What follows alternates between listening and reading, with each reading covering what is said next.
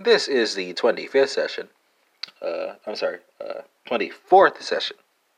Yeah, 24th session of 100 on corporate finance. And here we're going to talk about substitution and income effects. So the law of demand states that when the price of a good falls, the quantity demanded is going to be increased, and when the price of a good rises, the quantity demanded is going to decrease, right? There are two main reasons for this.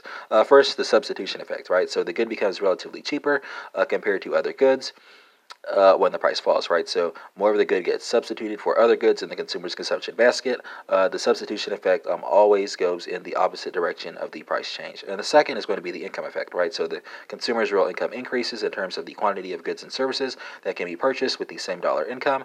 If the good is a normal good, which most goods are going to be normal, the increase in real income leads to an increase in the quantity purchased. For a normal good, the income and substitution effects of a reduction in price are both positive, right? But for an inferior good, the income effect of a decrease in price is negative. The substitution effect of a decrease in price is positive.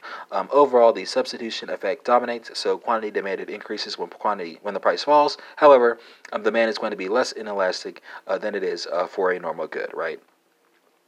And that concludes this 24th session of 100 on corporate finance, not ruling out the possibility of bonus sessions.